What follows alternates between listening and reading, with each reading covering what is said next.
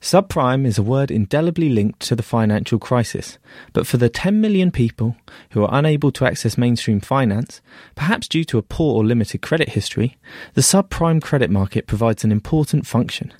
The sector is still recovering from the last crash and now faces a tougher regulator in the form of the Financial Conduct Authority. Enter Non-Standard Finance, which listed 2 years ago with a strategy to buy and build subprime lending businesses. Its founder and chief executive, John Van Kuffler, joins me now. Welcome, John. Thank you. So, tell me a little bit about this business that you've built. Well, when I retired from Provident Financial, I was age 65, but I felt that there was an enormous opportunity in the market, and I'd always said that I was never going to retire. So the combination of those two things meant that I sat down and thought, let's form a new company that can be a really major player in this sector. And so I went out and raised £103 million. And we said at the time of IPO, having assembled a number of former colleagues and brought them onto the board, I said that what we would do was to concentrate on three initial sectors in the subprime non-standard lending area. And those three areas were home credit, which I know and understand well, having had 25 years in the sector. That's credit provided via doorstep agents. That's right. That is provided by self-employed agents who lend and collect door to door and therefore visit the customers in their own home and provide a very high level of service.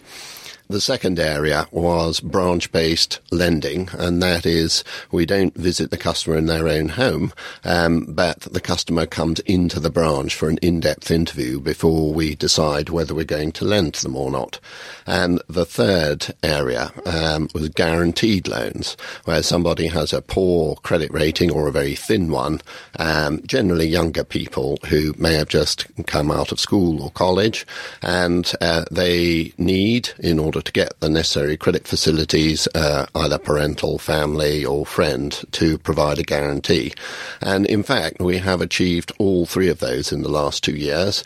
We have significant businesses in each of those areas. In the largest, which is everyday loans, which is the branch-based lending, we are the number one in the market lending to the subprime sector. Secondly, in the home credit sector, we are the number 3 in the market.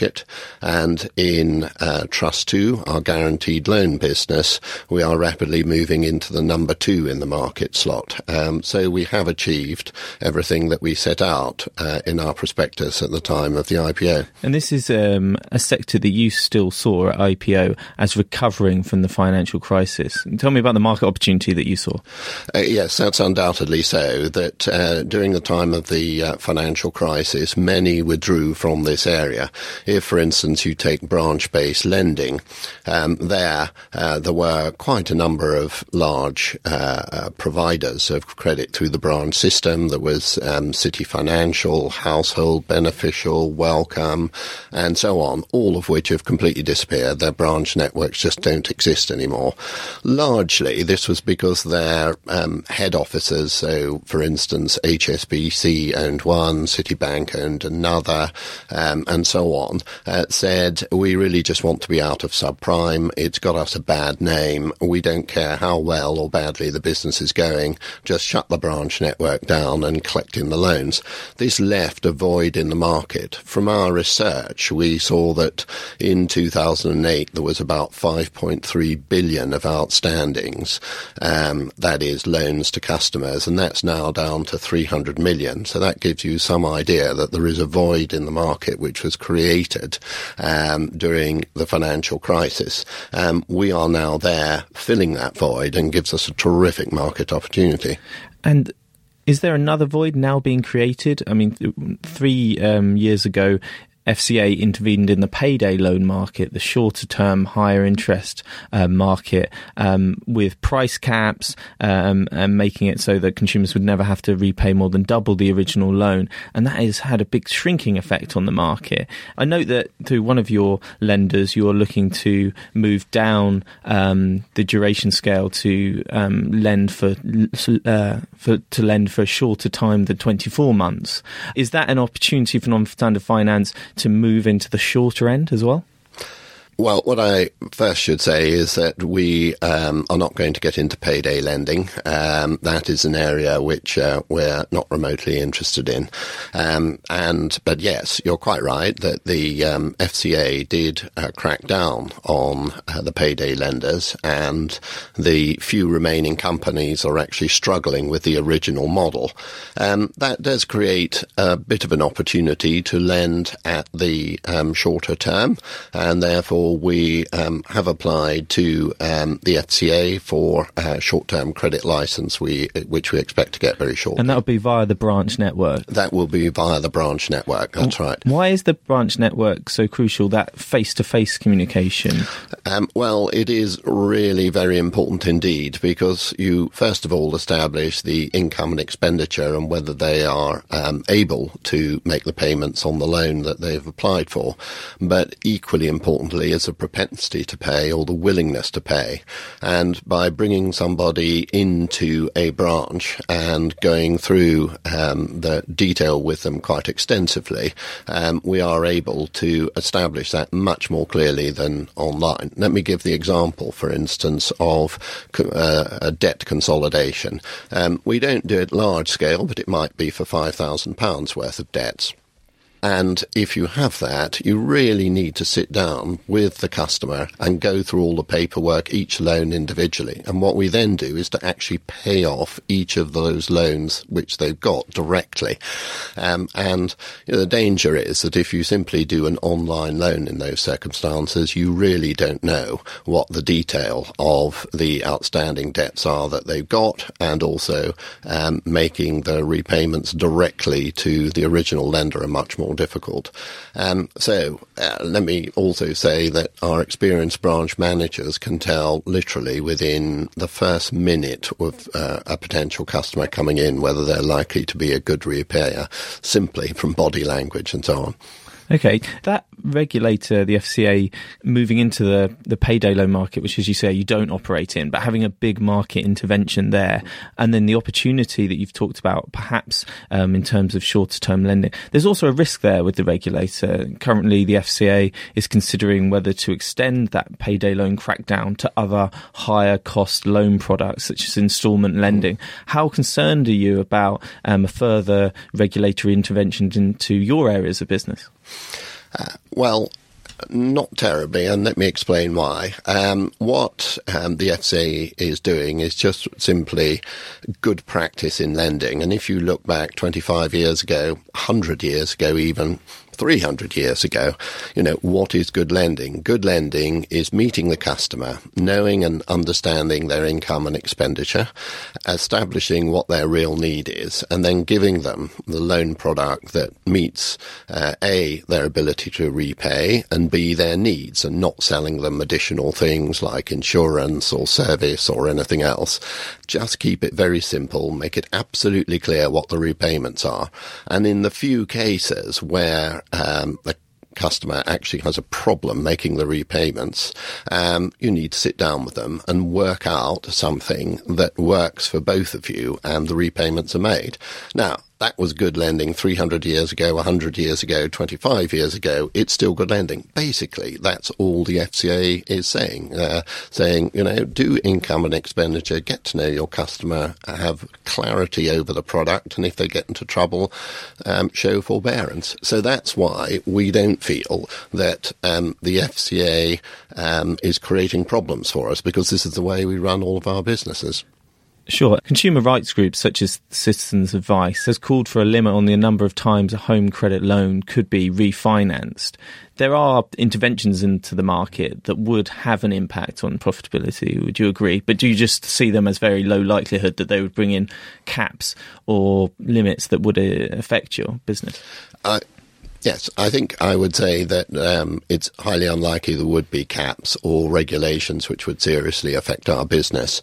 I think, what you do have to see is that it's very important that the customer's needs are met. And, it's not untypical for a home credit customer to borrow once or twice or 3 times a year.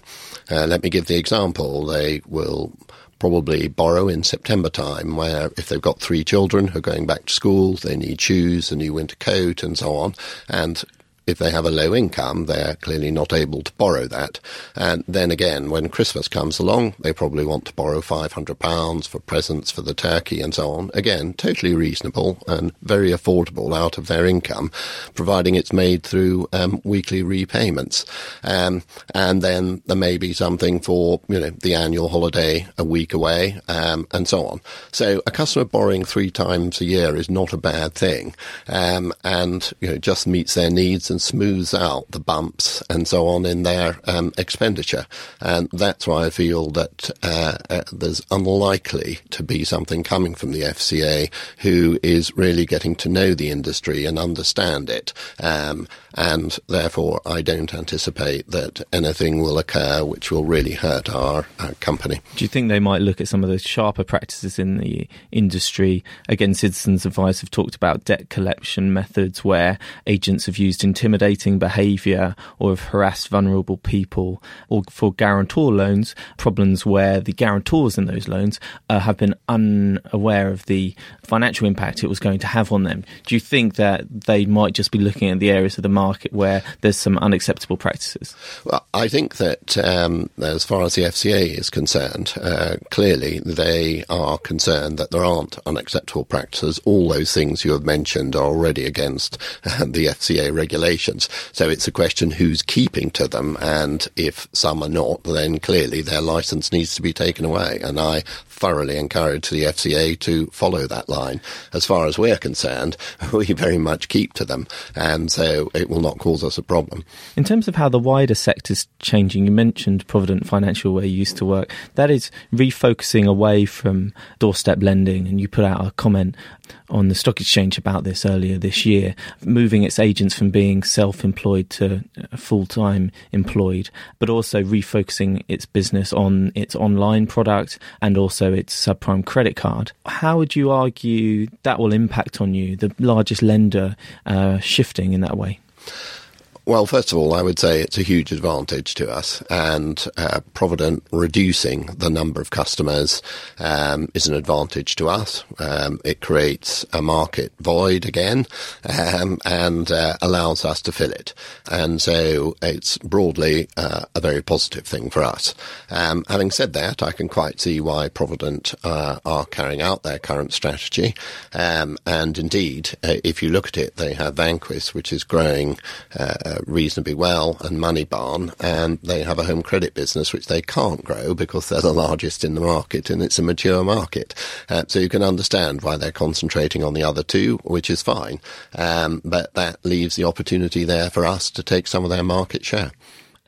On that, staying on that home credit side, how do you make sure that you're attracting the right kind of agents that are going to deliver to you the right kinds of business? What are you learning there? Well, what we have learnt there is that it's very important to take experienced agents rather than training up new ones. And so we have a policy of taking on very experienced agents and then concentrate them in areas where there are lots of home credit customers and offer them our services. And that generally means that we grow our business quite strongly on the back of that. So in terms of that growth, I'm interested in the price of that growth. Agent commission costs were material at the full year mark, and also I saw that impairments at that point were up slightly as a proportion of revenue. What are you learning about the costs of that growth and how it impacts on your key financial indicators?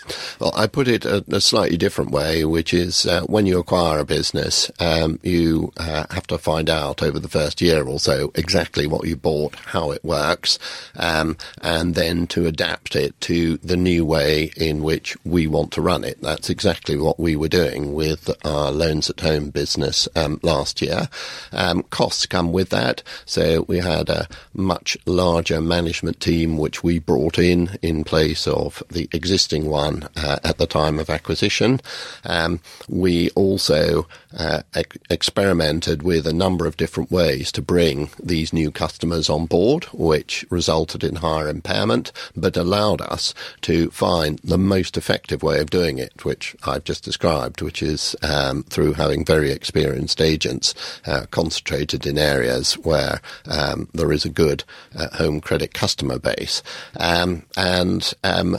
So we had costs of impairment and also the costs of taking on new agents. And we took on 250 new agents, which compared to just over 500. So that was a sort of 40% plus growth in agents. So we saw extremely good growth.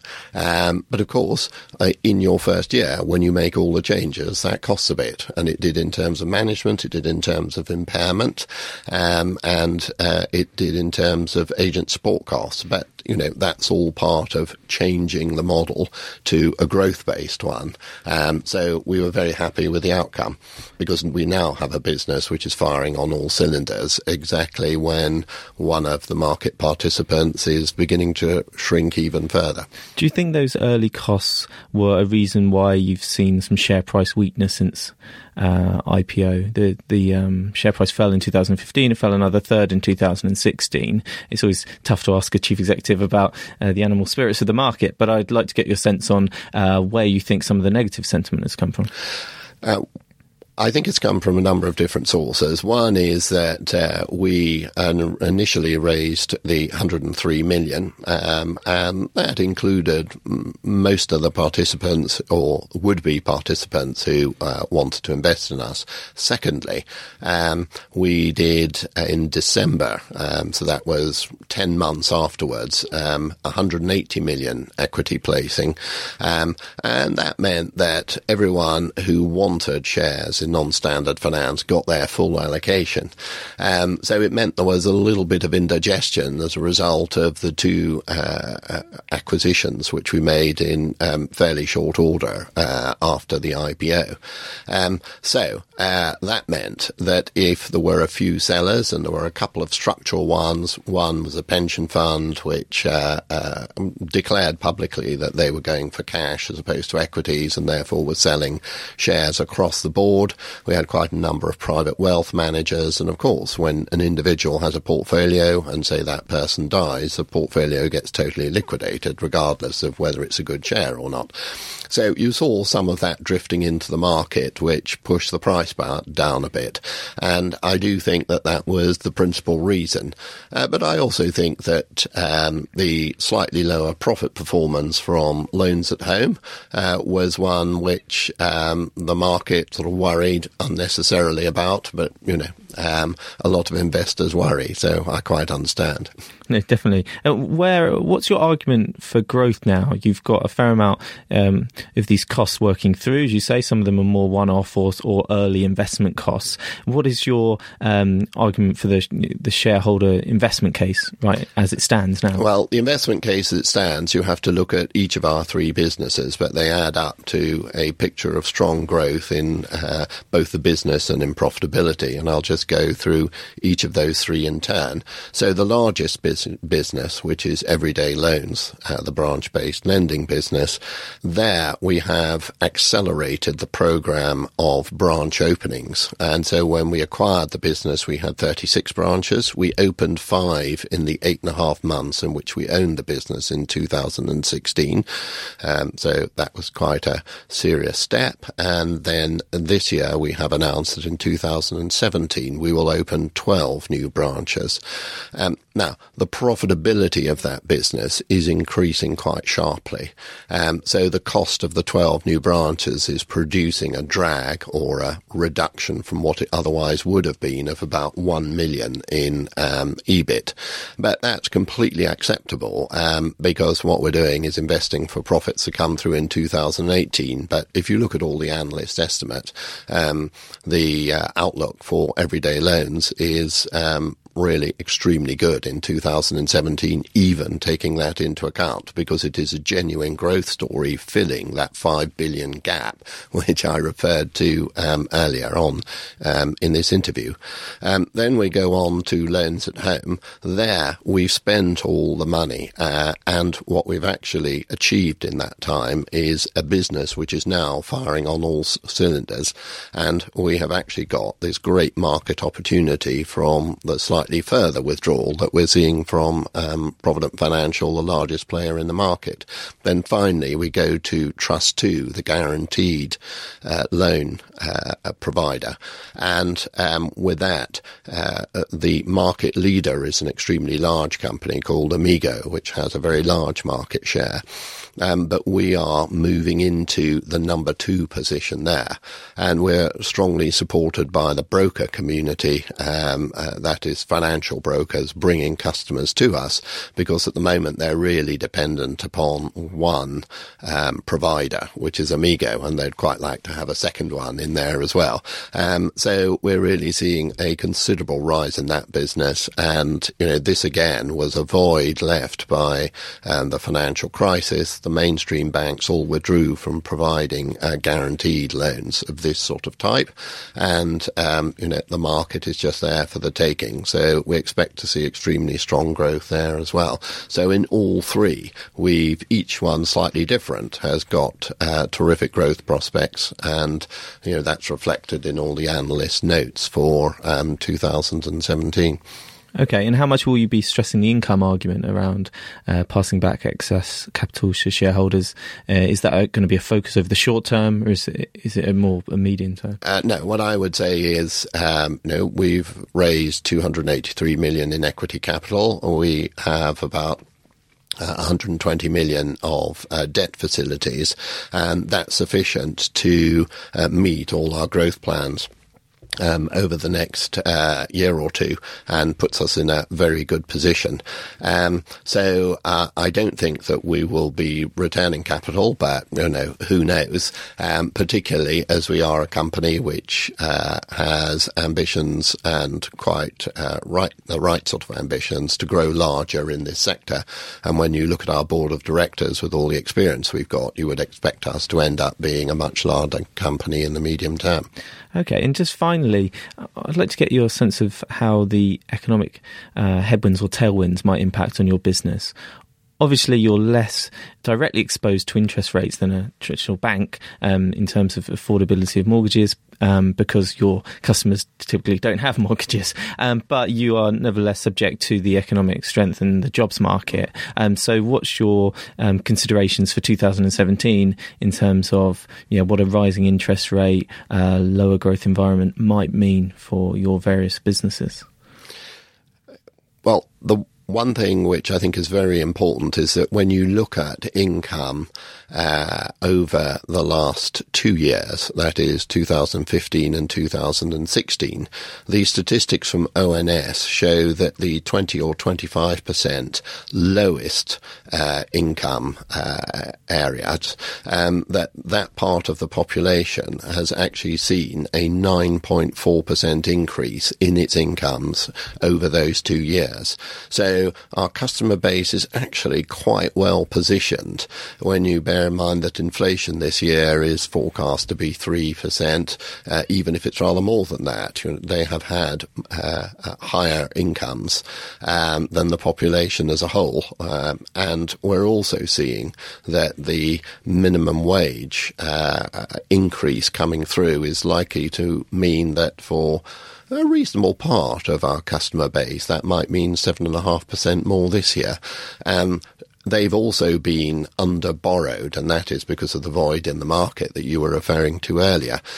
So the combination of having lower borrowings as a percentage of income than the rest of the population, and having higher income increases, means that our customer base is actually reasonably well placed. That leaves us with unemployment. I mean, at the moment, there has never been such high unemployment employment in the UK, and unemployment is its lowest since 2005. So again, we're in quite a good position, despite the sort of gloom around Brexit. We haven't seen that. If we do start to see it, we're also in a good position because all our lending is really very short term, and we can adjust the scorecard accordingly. Thanks for joining me, John. Thank you. For more analysis of non-standard finance, you can go to our website, investorschronicle.co.uk. Hey, folks, I'm Mark Maron from the WTF Podcast, and this episode is brought to you by Kleenex Ultra Soft Tissues, your ally to help tackle your allergy symptoms this season. I love the change of seasons, but nobody loves pollen and all those other things floating in the air that make you sneeze during this nice weather. Kleenex Ultra Soft Tissues are hypoallergenic and allergist approved, so fight back against watery eyes and runny noses without worrying about irritating your skin. For this allergy season, grab Kleenex and face allergies head on.